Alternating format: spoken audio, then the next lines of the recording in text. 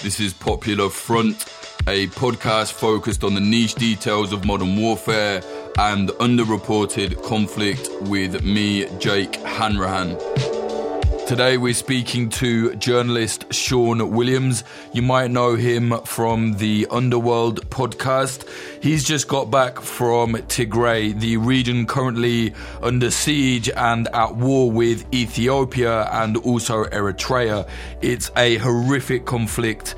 Ethiopian and Eritrean troops have been raping women as a weapon of war. It's absolutely horrific. Sean has just got back from there. He's going to tell us about his reporting. If you like what we're doing here at Popular Front, please do consider supporting us at patreon.com/popularfront. So you've just been in Tigray, you've been there reporting obviously on the conflict there. Maybe just explain to us a little bit about the current situation there on the ground. I guess when I was looking into it was probably when it came into the news like a few months ago, and there was kind of the brewings of a conflict going on, and there had been some human rights abuses in various cities and towns all over the region. I was out in Tigray for, a week and a half, maybe a bit longer than that. And over the course of that time even, so that's a couple of weeks ago, or even less than that, it's changed a bit, the conflict. So when I was there, I flew into Mekelle, which is the kind of regional capital, and then went about sort of organising a trip up through. There's only a few sort of paved roads in the region, and going towards Aksum and Shire, which is two of the biggest cities affected by the violence. Now, by the time I got there, the TDF, the Tigray Defence Forces, which is the kind of guerrilla fighting force of the TPLF, which sort of ran the region for a long, long time, they had been pushed out of the major cities pretty early on by Eritrean and Ethiopian troops, and they were kind of fighting pitched battles out on these huge plains surrounded by canyons. I mean, it's gorgeous out there, but they were sort of drawing the Eritreans and the Ethiopians out into the rural areas to, well, they told me to try and keep the fighting away from civilians, keep casualties low. I do believe them in that sense. I think that they are trying to minimise the violence that's going on in the towns. There's been too much of that already. So as I was leaving, actually, the fight seemed to have been morphing into a different kind of battle, in the sense that it had turned from an urban sort of guerrilla conflict into something a bit more pitched, something a bit more structured almost, but well away from the cities. But then as I was leaving, you could hear shelling and gunfire every night in the major cities. It was kind of ramping up again. So I think there's kind of a new phase of this conflict, and I think we're just at the sort of beginning of it, and it could be going on for some time. Right, and what about the massacres? Are they still ongoing? So it's similar to the conflict. Like there were huge massacres, obviously, in Aksum, 700 to 800 people killed in 2 or 3 days, depending which sources you believe.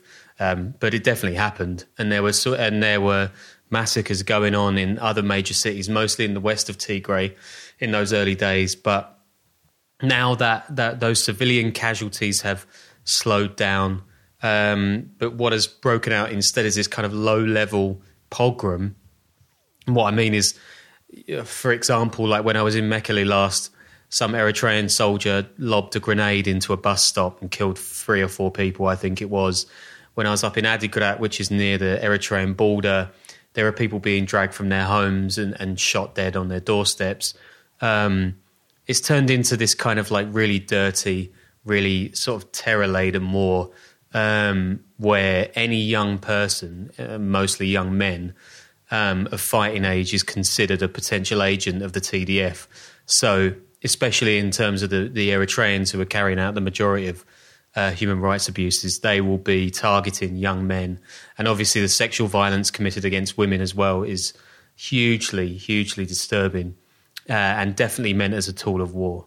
Yeah, and I watched a very brutal report on Channel 4 News about the use of rape as well. Like, it seems to be widespread, like the use of rape as, you know, almost a weapon essentially in the war.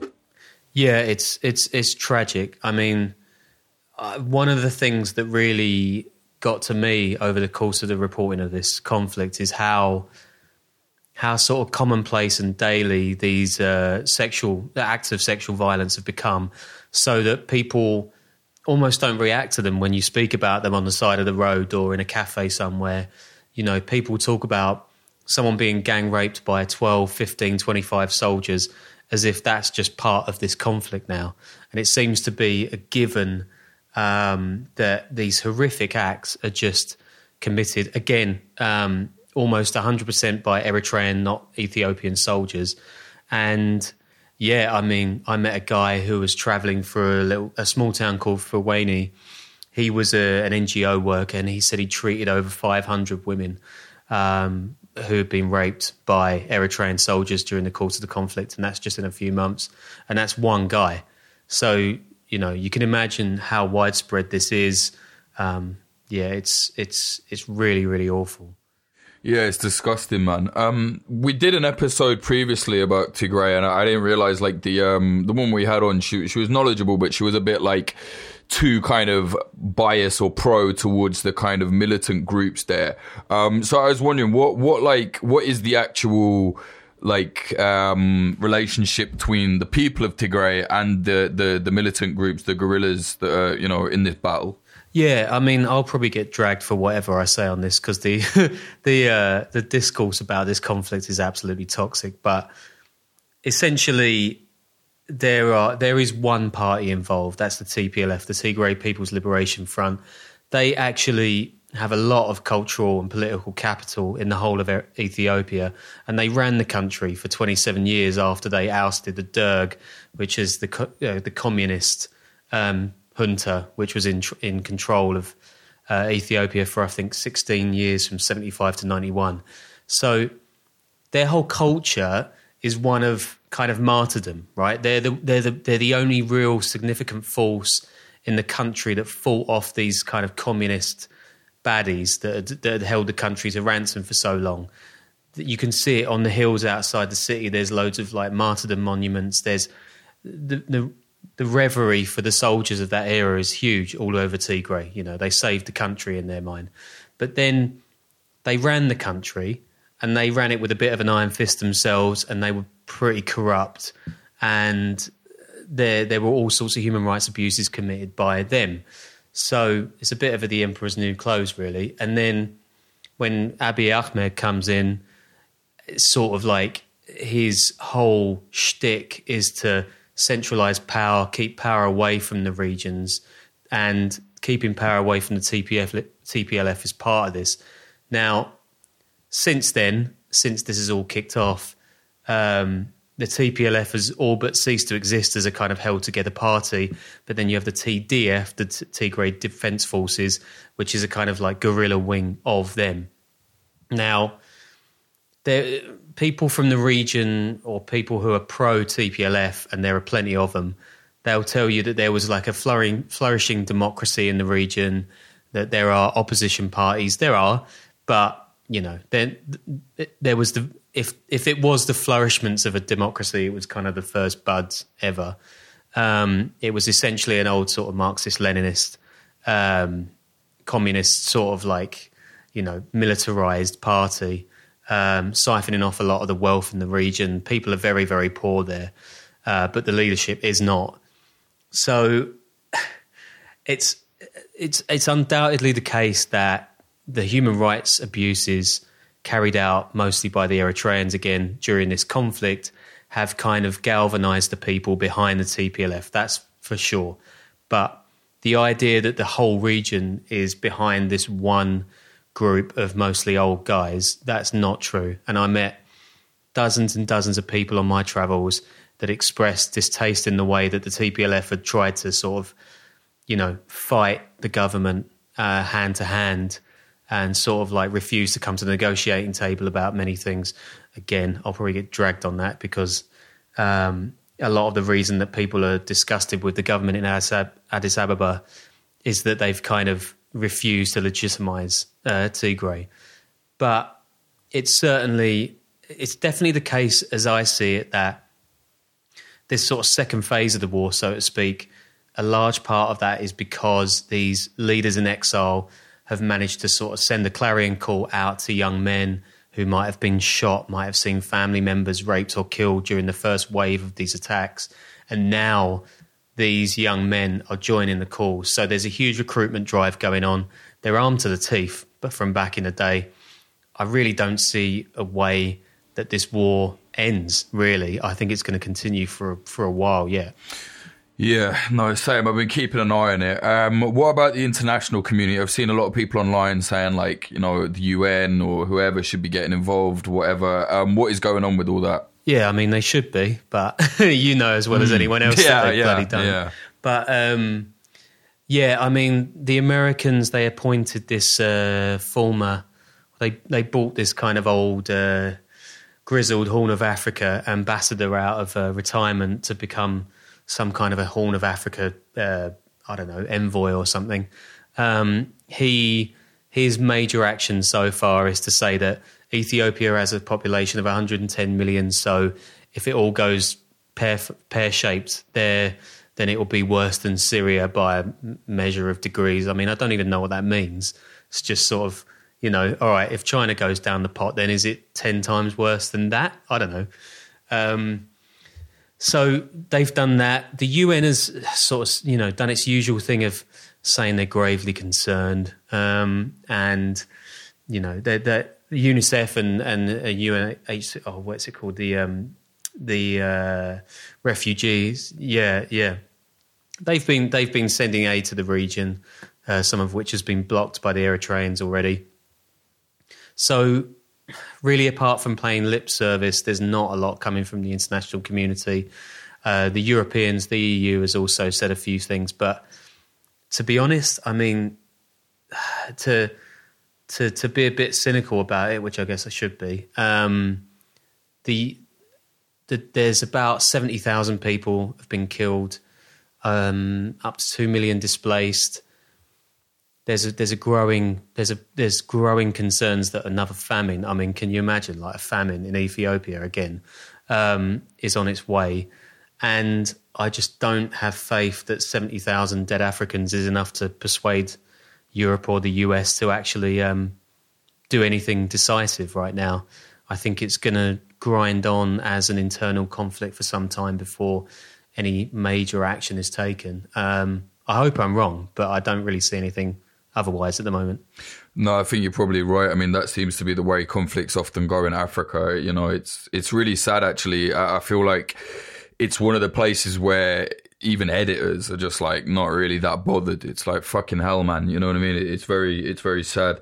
Talking about that, how hard or easy was it, I guess, for you to report there? I know that at one point it was like extremely difficult for foreigners to get in, but you said you haven't had that much trouble, right?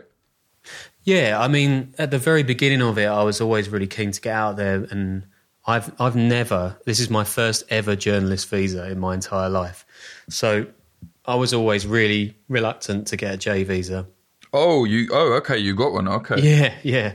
So the more people I spoke to on the ground, correspondents based in Addis and so on, like they really did say that without that piece of paper, you ain't going to get anywhere in Tigray. You're not even going to get in.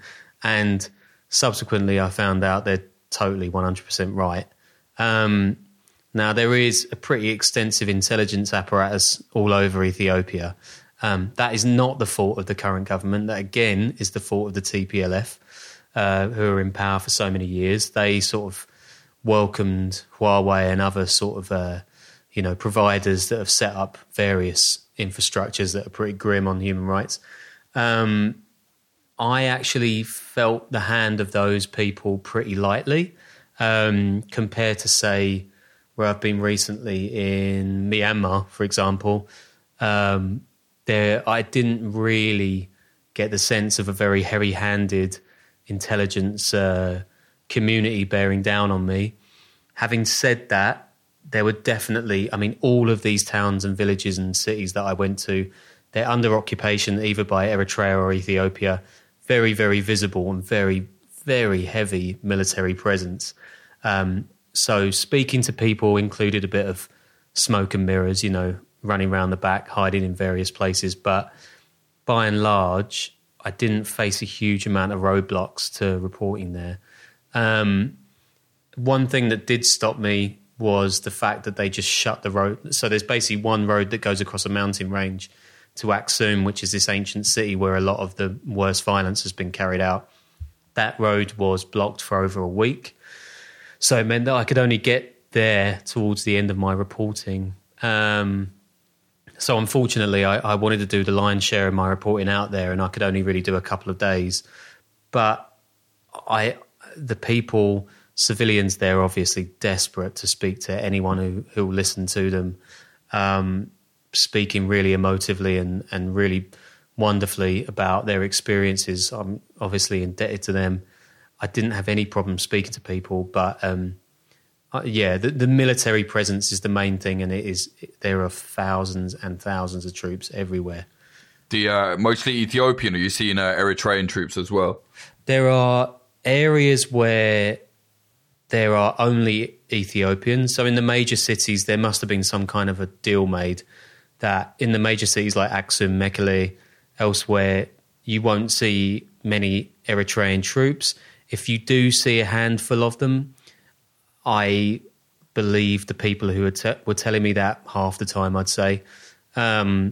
Mostly those are Ethiopian troops. However, if you go up to the sort of the hinterlands and the smaller towns towards the Eritrean border, there are whole swathes of the country that are entirely under Eritrean occupation. The checkpoints are Eritrean. There's military vehicles, APVs everywhere, all Eritrean. And in fact, there are pockets of those guys further south than Mekele, which means that currently Eritrean troops are occupying around up to 200 miles into Ethiopian territory, which is pretty staggering given that Eritreans have been carrying out the vast majority of the rapes, the looting, the massacres, and Eritrean, the Eritrean dictatorship, and it is like the most tin pot of all dictatorships. It's wanted that land for a long, long time. There was a war 20 odd years ago about this exactly. And now I see that as one of the biggest obstacles to peace in the region now, because what are you going to do if you're Abiy Ahmed and you're telling your opposite number, Afwerki in Eritrea, oh, sorry, mate, do you mind retreating a bit so we can try and make peace in the region? I think he's going to tell him to piss off. So that, and I cannot see any guerrilla rebel forces putting down their guns unless the Eritreans leave, which they won't do. So that I find that the most disturbing side of this conflict. I mean, it's like having the people that torched your houses and raped your sister. They're just standing there watching over your town now, and they're foreign invaders. So I don't see how that is going to help anything get better in the near future. No, it's kind of rubbing their faces in it. Maybe explain for those that don't know why is Eritrea even involved at this stage? Well, Eritrea has always had border disputes in that region. So Tigray and Eritrea share a border. They also share a language, and they also share a lot of demographics. So the people are very similar. Obviously, Eritrea fought and won its independence from Ethiopia many years ago after 30 years of conflict. Still has the same, in inverted commas, government, known as Africa's North Korea. Its soldiers are basically inducted into never-ending national service. Some of them never get out again. So they're slaves. He's got a slave army, Afwerki, and a huge one at that. So at the start of the conflict, essentially, Ethiopia has outsourced its violence, and it's welcomed in. I mean, the peace deal that was made in 2018 that won Abiy the Nobel Peace Prize, whoever gave him that prize needs shooting. I don't know, for want of a better phrase, it's unbelievable. Yeah, well, I don't know. Is it? I mean, there's a lot of scumbags have gotten the Nobel Peace Prize. Menachem Begin, Obama, it's crazy. But yeah, so he's still alive and kicking. Yeah, very much so. And Ethiopia essentially welcomed in Eritrea to do the dirtiest of the dirty work. And when I was speaking to people in Aksum, for example, when these 700 to 800 civilians were being massacred in the streets, that was being carried out by marauding Eritrean troops while the Ethiopians watched. So it was almost, I mean, it's the most desperate version of a sort of Operation Condor that you can imagine. But yeah, I mean, he welcomed them in. They ain't leaving. So now you've got thousands of Eritrean troops based all over Tigray, and really no way of getting them out without sort of bilateral talks. But I mean, how good are bilateral talks with a dictatorship? So, yeah. Yeah, it's grim. This might sound like a dumb question, but why are they so brutal? Why are they gang raping young women? Why are they killing every, male kind of above 12? Why are they going in so ruthlessly? Like what I just don't get it. Why? What is the point of being this ruthless when, they're not actually fighting a huge resistance right now? Yeah, I mean, it might sound like a stupid question, but I've been asking it over and over again. I guess there are two ways to look at this. There's a complex way and a very simple way. I think the very simple way is that if you're dealing with on the face of it, sort of communist one-party dictatorship, what he says goes, and once you dehumanize the opposition, then anything goes. I mean, we've seen it all the way through history, going back through the Balkans, all the way back to Armenia, wherever. And the sort of missives that he's been directing from Asmara, the capital, have been really like, tear this place to shreds, loot everything, destroy them. And I think once you start the sort of firing gun on that, fire the starting gun rather on that, then all hell breaks loose. And I think once the dialogue descends to that level, then if your dialogue is to exterminate the people, then however you do it is fair game. I think there is a slightly more complex geopolitical angle to this, which is that his dictatorship is predicated on the supply of young people. He needs to keep them fighting by whatever means, otherwise there's no point having this giant slave army. Also, there's very little in the way of an economy in Eritrea. So the systematic looting, destruction of factories, killing of workers, this is all part of a way to not only bolster the treasury of Eritrea, but to destroy its local neighbour and try to sort of become the hegemon in that small region of the Horn of Africa. I think there are a lot of economic aspects to the war that aren't being talked about, that I'm trying to explore at the moment. Destroying TPLF-owned factories, making glass, cement, all kinds of things like this. They're not, again, I'll get a lot of shit for this, but they're not just meant, in my view, to destroy or to wipe out the people of Tigray. They're also meant to consolidate power among certain oligarchs in the country who have tried to wipe out people in TPLF that have for a long, long time kept a lot of power and capital to themselves. So I think there is a fair degree of power play. As to why, 25 soldiers are gang raping 80-year-old women, that is not a strange story in this conflict. I can't tell you. I mean, if I could, I'd probably go mad. But that degree of violence, I can't get my head around. No.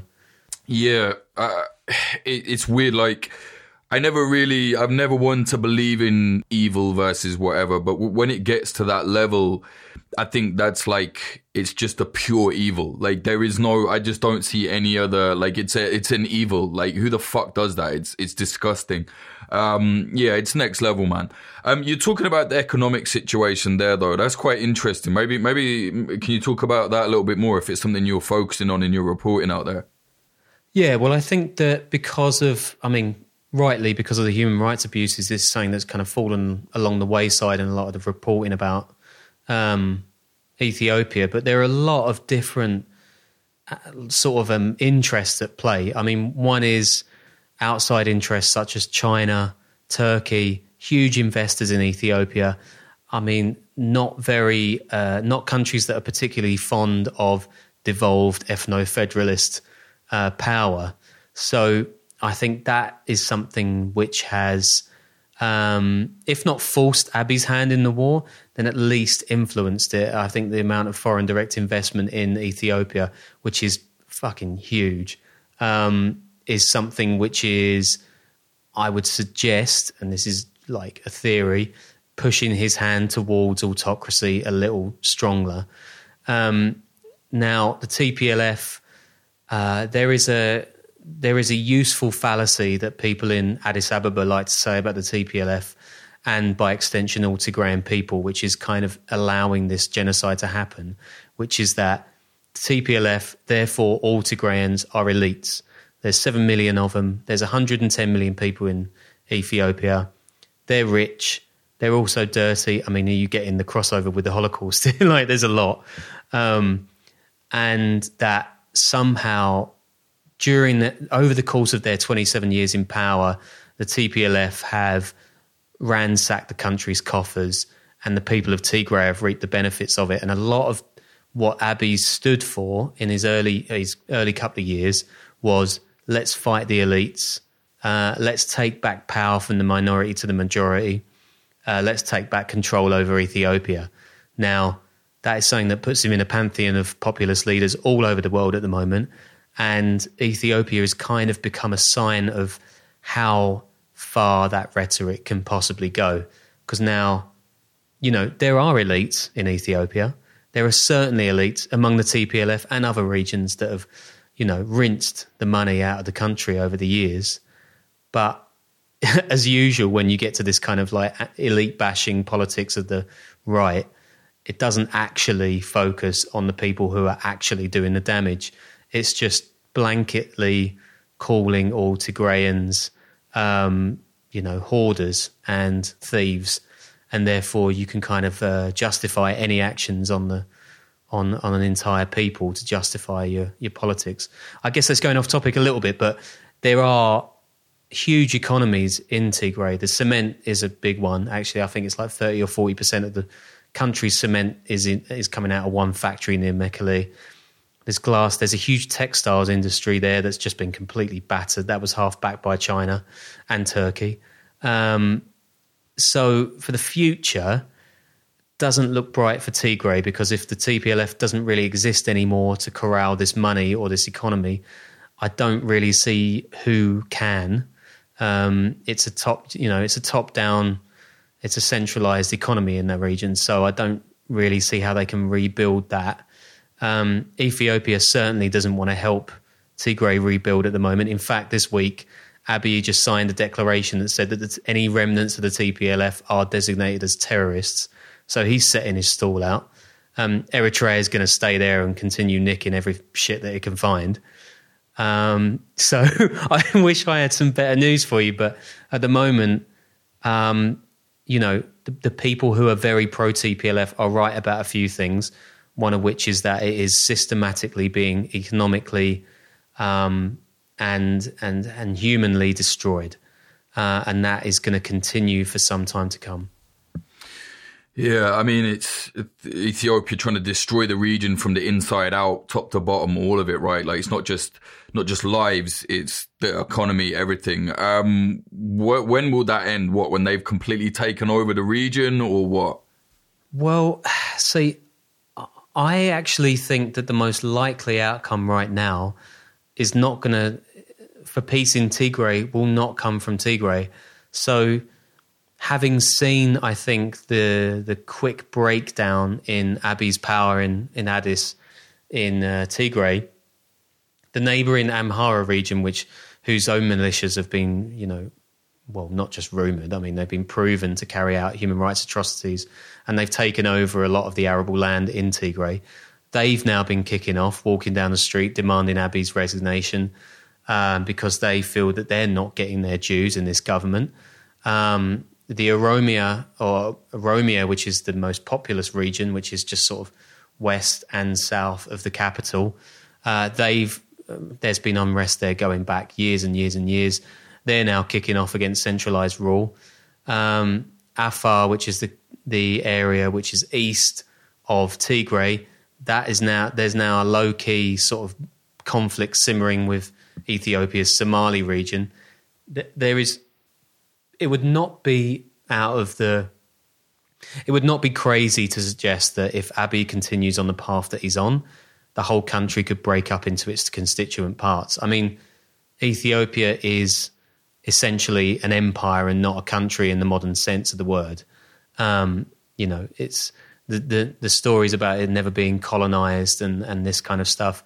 That's true, but that means that the country is incredibly divided along ethnic and in some cases religious lines, but it's mostly the sort of ethno-federalist regions that are now sort of biting back at what Abiy wants to do, which is to create himself as a new emperor at the middle of it all. I think that if he continues waging war in Tigray interminable, I can't see it ending. There are too many guerrilla fighters on one side. There's too much material on the other side.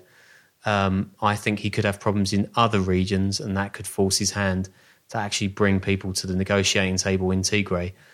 That aside, I really cannot see a way in which this war is won or lost. I mean, if you murder someone's family, you're going to do pretty bloody well to stop them fighting against you. So I think we could be still talking about this in, say, 6 months to a year from now. I don't really see a way out as it stands. I'm sorry, I'm not being the most upbeat of interviewees. No, that's the reality, man. Did you get a chance to see any of the kind of the guerrillas, the Tigray troops at all?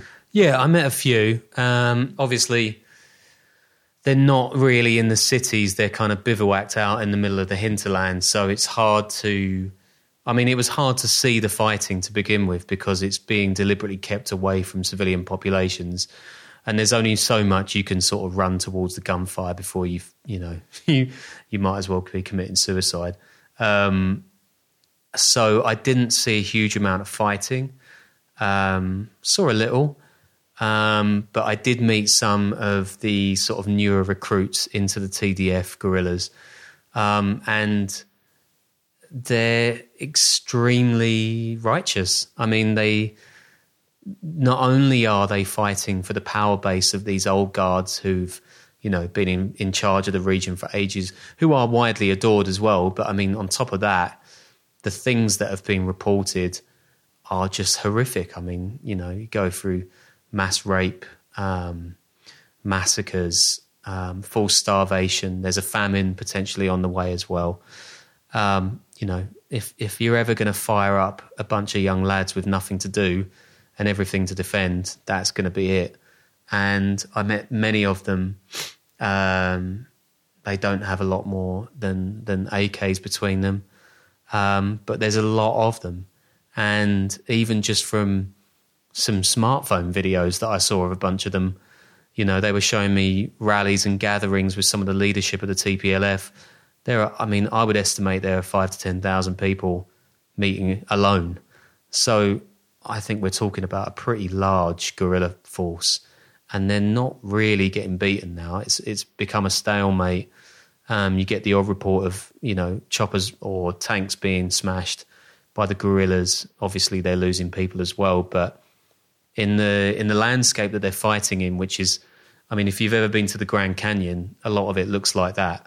So you can imagine that's just sort of ideal territory for a sort of a ragtag local fighting force with a bunch of local knowledge. So, I think that they're pretty well established in the hinterlands now, and I think it will take a hell of a lot to sort of to beat them. And I don't think the political drive is there from Addis Ababa, and I think the Eritreans have what they want. So I don't see them really going on the offensive anytime soon either. Yeah. How widespread would you say the kind of new people joining the guerrillas is? Is that something that's happening all over the place, or is it just kind of like families that are already involved with the political party? No, I think it's everywhere. Yeah, I think that many people told me And again, the pro-TPLF people online won't like this, but they told me that they were fed up with them. They'd had enough, but the war had kind of put everyone on a war footing, and now people from all over the region were joining. I mean, this is a big place. I've not got any stats to hand, but I would imagine it's probably about the size of sort of England, maybe a bit bigger. And there's 7 million people there. There's plenty of young men to choose from, especially now the economy has been battered to death. So these people are coming from everywhere. They really are. And as more of them recuperate from the first wave of attacks by Eritrea, I think their ranks will be swelled quite a lot in the near future, if not already.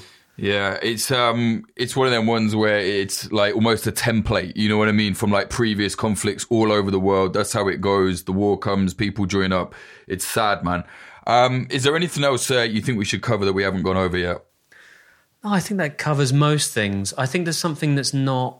so if people kind of encounter this conflict online through social media, they're going to see a lot of fighting, a lot of sort of angry words. It's very, very black and white in the views of many people on the ground.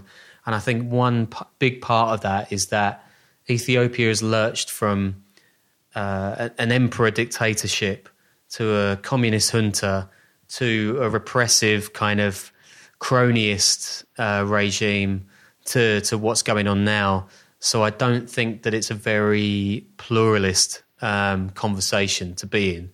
And especially given that the TPLF's sort of founding principle is that it fought and beat Ethiopia in like the 90s, then you get some sense of how entrenched people are in their views about whether the TDF, the guerrillas now, can fight their way out of this situation. I'm very sceptical about whether they can, but they believe wholeheartedly that they will do, and I think that's part of the problem, is that everyone's so absolutely 100% sure that they're going to win this fight on either side. That's one thing that worries me a lot as well. Yeah, man, sounds like a fucking mess, man. It's really sad. Yeah, it's terrible, man. Like, especially, you know, it's just the amount of watching these things I've seen where the women just getting like mass raped, like stories of children, their kids being killed in front of them. It's just fucking unbelievable. It's just pure evil, man. It's like, no matter which side, whoever the fuck is on, like, that it's irrelevant in terms of that. Like, it's just, that should never happen. It's insane. Like, it's just, I don't know. It's so widespread as well, which is, I don't know. I can't get my head around it. It's mad. Yeah, I mean, the country's so unused to independent media in many ways as well. So I was able to debunk a bunch of things that the TPLF had said, for instance, that there were white phosphorus attacks on villages. As far as I can determine, that's not true. That's propaganda. But the sheer number of stories about the sexual violence is just damning. And, like, it's fucking medieval, some of the stuff that's going on. So, yeah, expect more of it to come out, because I think a few more journalists are making their way into the region now. So hopefully the more light people can shed on this, the more sort of we can dig away at what the truth of the matter is. And I think I think the international community is going to be forced into something. God knows what that will be. But, yeah, the more stories that I heard that come out, you just can't ignore them. They're horrible. Yeah, no, it's terrible. Okay, mate, thank you for coming on. Where will people be able to see your work, you know, when you've written up what you're doing? Yeah, I've got a few things on the way. So I'm doing this main story for GQ, of all places. So I've got a big feature coming out for them. I'm also trying to do a few news pieces, and we're going to do a special episode of the Underworld podcast as well on this. So we're going to try and bring in a bit of my reporting from Ethiopia for that. So that'll be out pretty soon as well. So people can check out the podcast probably before anything else comes out. Okay, cool. And what's your Twitter if people want to follow you there? Yeah, I'm Sean Williams Journo on Twitter. So people can check me out on there. I say S Williams Journo rather. I think I've gained about half my followers from Ethiopia in the last couple of weeks. Most of whom seem to be disgusted at me for one reason or another. I think it's because I'm trying to be balanced. Oh, how dare you! Yeah, that's where I'm going wrong. I need to be a shill for someone and I'll be all right. Yeah, go join Grey Zone or some shit. Oh, Christ almighty. I'd rather jump off a fucking bridge. I'd rather shoot myself in the face. Okay, yeah, mate. exactly. Thank you very much, Sean. Appreciate that, man. Cheers, Jake. Take care, mate.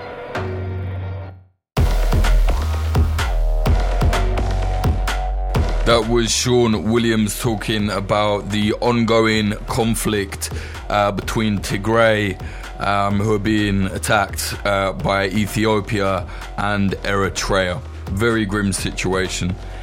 Check out the podcast that Sean does with journalist Danny Gold. It's called The Underworld Podcast. If you like Popular Front, you will definitely like Underworld. I think it's basically a look at mad crime situations. It's not like basic true crime shit. It's like very interesting, very underground kind of mad violent crime networks and shit. Check them out at underworldpod.com, or just look on iTunes, Spotify, whatever. Just search for Underworld Podcast. If you want more Popular Front, please do consider supporting us at patreon.com/Popular Front. There are bonus episodes, access to the community Discord, narrated articles, discount codes for merch, all sorts there. Also, I've got a book out right now. It's a collection of some of my reporting, some of my written work over the years. It is called Gargoyle, and the subtitle is Reporting from Frontlines, Jail Cells and Trap Houses. Check it out. You can get a copy on Amazon. I know, fuck Amazon, but there's a long situation with the copyright, so I had to go through this way. You can buy the book, find links at gargoylebook.com. If you like Popular Front, you will not be disappointed, I don't think, anyway. Gargoylebook.com. Thank you to our sponsors. This episode was sponsored by Oracle Coffee Shop in Portland, Oregon, USA. They're an independent coffee business selling only fair trade products. See them at 3875 Southwest Bond Avenue, 97239. Tell them that Popular Front sent you. The episode was also sponsored by Grindcore House, a pair of independent coffee shops in Philadelphia, USA. They've got one in South, one in West. Find them on socials at Grindcore House. The episode was also sponsored by Propagandopolis, an outlet selling and writing about historical conflict propaganda from around the world. Buy prints at propagandopolis.com. Use promo code POPULARFRONT10 for 10% off.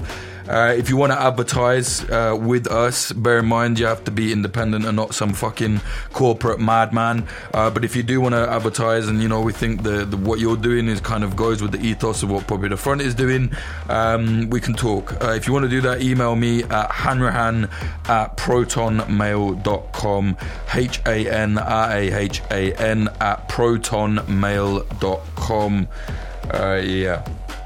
Music in this episode, the intro was by Home and the outro was by Sam Black. Check his music out at samblackpf.com. Also, the audio mix was done by Splicing Block. Check out Splicing Block Podcast Audio online. They're a very good bunch of people. Check them out. Thank you very much to our higher tier Patreons for making all of this possible. They are Lapita Valens, Bradley Davies, Laura RX, A. Nickel, Manny, Travis Lieberman, Sky Alexander, Cherry, Ben Marshall, Dallas Dunn, LD50 Seattle, MJ, K. Glitter Vulcan, Meredith Waters, Bethany Swarvland, C. O'Donnell, Adam H, Larson 8669, Karanti, Bjorn Kirsten, Diamond Steen, Jacob, Michael O'Connor, Taylor Kidd, Zach Packard, Todd Cravens, Alexander, Nicholas Butter, Ron Swanson, JD, Jav, Ian Froese, James Cully, Michael Akakan, Ethan Fitzmadrid, Ed Coulthard, Johnny LaFleur, Clayton Taylor, Helen DeGenerate, Mike Barone, Ben Kroc, Liam Williams, Chris Cusimano, Degenerate Zero Alpha, Giorgio Arani, DR, Trey Nance, Amy R, Rubicon, Frank Austin, Amelia Me, Nawaiz, Christina Rivetti, Freya Northman, Ali Hunter, Moody Al Rashid, Bill Wilson, Andrew Hurley, Vida Provost, Brian McLaughlin, Tom Lochrin, Young Wasabi, Tony Bin, Adam Bergsnyder, JL, Sebastian, Stephen Davila, Anthony Kabarak, Dan Dunham, Fletcher Tate, Chad Walker, Diana Gorvanek, Lawrence Abrahams, Peter McCormick from What Bitcoin Did, Emily Molly, Axel Iverson, Christopher Martin, Ryan Sandercock, and Moritz Zumbwall. Thank you all very much, man. I remember when there was like 3 or 4 people to read out. Now there's so many. Thank you so much. You lot are keeping this going. As I always say, the more money we get on the Patreon, the more Popular Front you're going to see. So yeah, thank you all very much. Please do consider supporting patreon.com/popularfront.